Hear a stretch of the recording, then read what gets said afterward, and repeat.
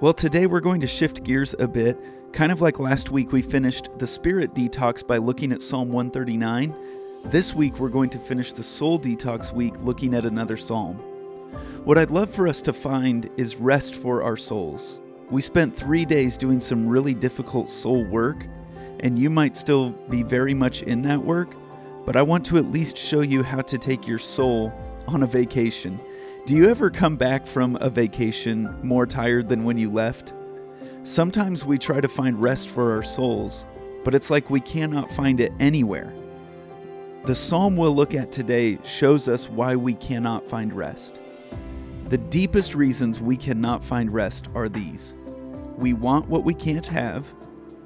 We don't know how to stop. We are not sure where we're headed. We are afraid. We don't have enough, and we are unsure about the future. If you feel those things, you cannot find rest. You might be able to escape for a moment, but you can't find rest for your soul. And what I'd like to do together is take a look at one of the most famous chapters in the Bible, Psalm 23, and see how we can find rest. This is not just a popular sentimental psalm. It's powerful if you do the 6 things it mentions here. So we'll do 2 today, 2 tomorrow, and 2 on Saturday. Psalm 23. The Lord is my shepherd, I shall not want. He makes me to lie down in green pastures. He leads me beside the still waters. He restores my soul. He leads me in the paths of righteousness for his name's sake. Yea, though I walk through the valley of the shadow of death, I will fear no evil. For you are with me. Your rod and your staff, they comfort me. You prepare a table before me in the presence of my enemies. You anoint my head with oil. My cup runs over. Surely goodness and mercy shall follow me all the days of my life, and I will dwell in the house of the Lord forever. Every one of those needs we just talked about, they are all met in Psalm 23.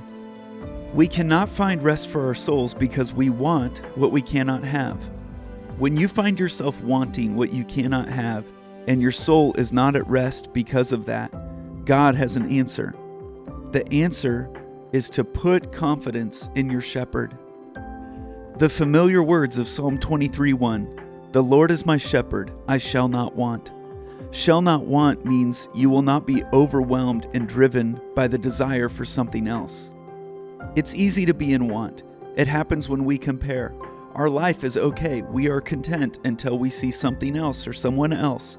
And then all of a sudden, what we were just happy with, we are now unhappy with because we want what we can't have. And deep down, we know it's not true. Deep down, we know that circumstances do not meet the deepest needs of our heart, of our soul.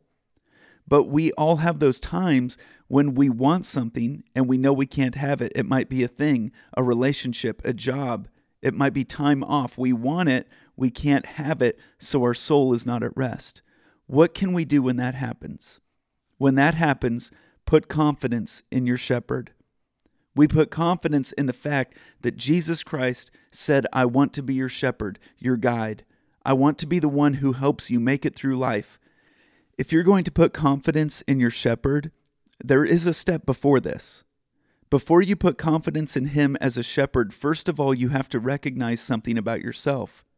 If he's the shepherd, that means you are a sheep. I am a sheep. That's obvious, isn't it? But it's like the young Christian boy who said, but I don't want to be a sheep. Most of us want to be the sheepdog. We want to be the one that tells all the other sheep what to do. We want to be in control of our universe. We want to be independent and self-reliant. But we are sheep. Some would say sheep are dumb. It's not that they're dumb. It's that they are dependent. In the great humor of God, when he made sheep, he knew that one day in the Bible, he was going to compare us to sheep.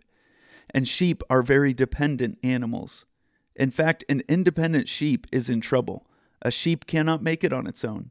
It needs the shepherd to protect it from its enemies that are stronger than it. It needs the shepherd to protect it from its environment. God says, I am the shepherd, you are the sheep. God knows us. He knows how independent we can be. He knows how we can live our lives without him if we want to.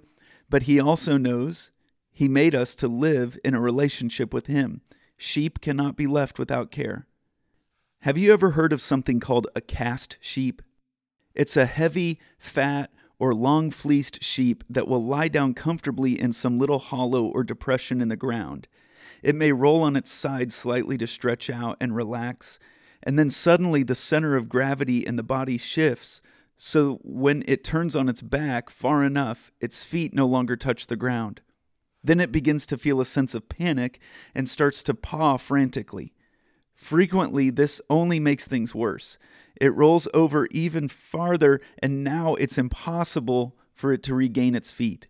It's on its back, its feet flailing in the air, and it can't get up unless the shepherd comes by and helps it up.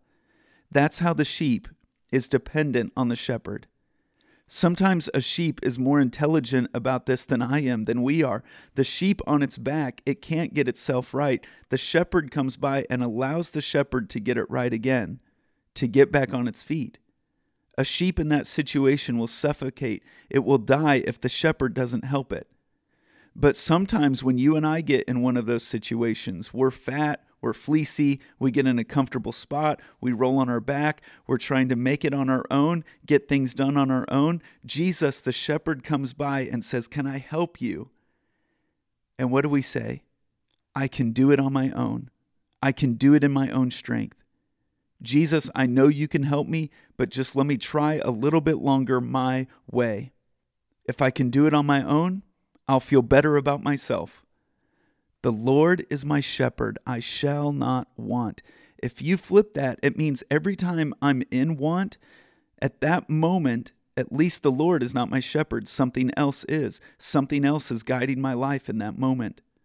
But when the Lord is my shepherd, I am dependent on Him. It satisfies the want need in my life. Put your confidence in your shepherd. That's one of the ways to find rest for your soul. What do you do with the second one? What do you do when you don't know how to stop? A lot of us don't. We just keep going and going and going until we finally realize, I'm worn out inside. What do you do when you don't know how to stop? You go to green pastures. Psalm 23:2, He makes me to lie down in green pastures. He leads me beside the still waters. He restores my soul.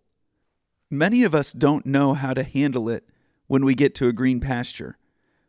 We're so busy, we're so filled up with the things that we're doing, that when a place of abundance comes into our lives, we don't know how to handle it. We get to a green pasture and say, I've got to get that thing mowed. I've got to get that thing greener. I've got to compare my green pasture to other green pastures. If you want rest for your soul, you've got to come to a place where you say, okay, God, I'm going to enjoy this place of abundance that you've given me. We've got to stop running through the green pastures and we've got to lie down. Stop long enough to enjoy it. If you're going to stop long enough to enjoy it, that means you've got to stop feeling guilty about the green pastures. And some of us do. We say, God, I don't deserve this. Well, of course you don't. None of us deserve it. But Jesus Christ, in His love for us, has given us many gifts that we don't deserve. So you enjoy what He's given. It's okay to sometimes stop and enjoy the fact that God has done something wonderful in your life. If you always have to rush off with the next thing, the next prayer, the next project, the next ministry, then you're missing out on what you and I need to give rest to our souls. Augustine said, O God, Thou hast made us for Thyself, and our souls are restless, searching until they find their rest in Thee. You stop and you find rest in Him. The rest of this verse says, He leads me beside quiet waters. Quiet waters. Quiet waters are a good place to drink because there you can drink deep.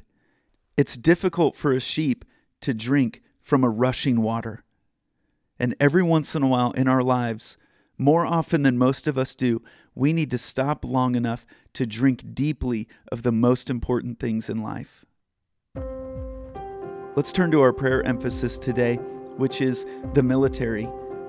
Romans 8:38-39 says, For I am convinced that neither death nor life, neither angels nor demons, neither the present nor the future, nor any powers, neither height nor depth, nor anything else in all creation will be able to separate us from the love of God that is in Christ Jesus our Lord. Let's pray for loved ones and church members who are currently serving in the military. Pray for veterans who are struggling with wounds, both physical and mental, from their time serving. Let's pray also for military families.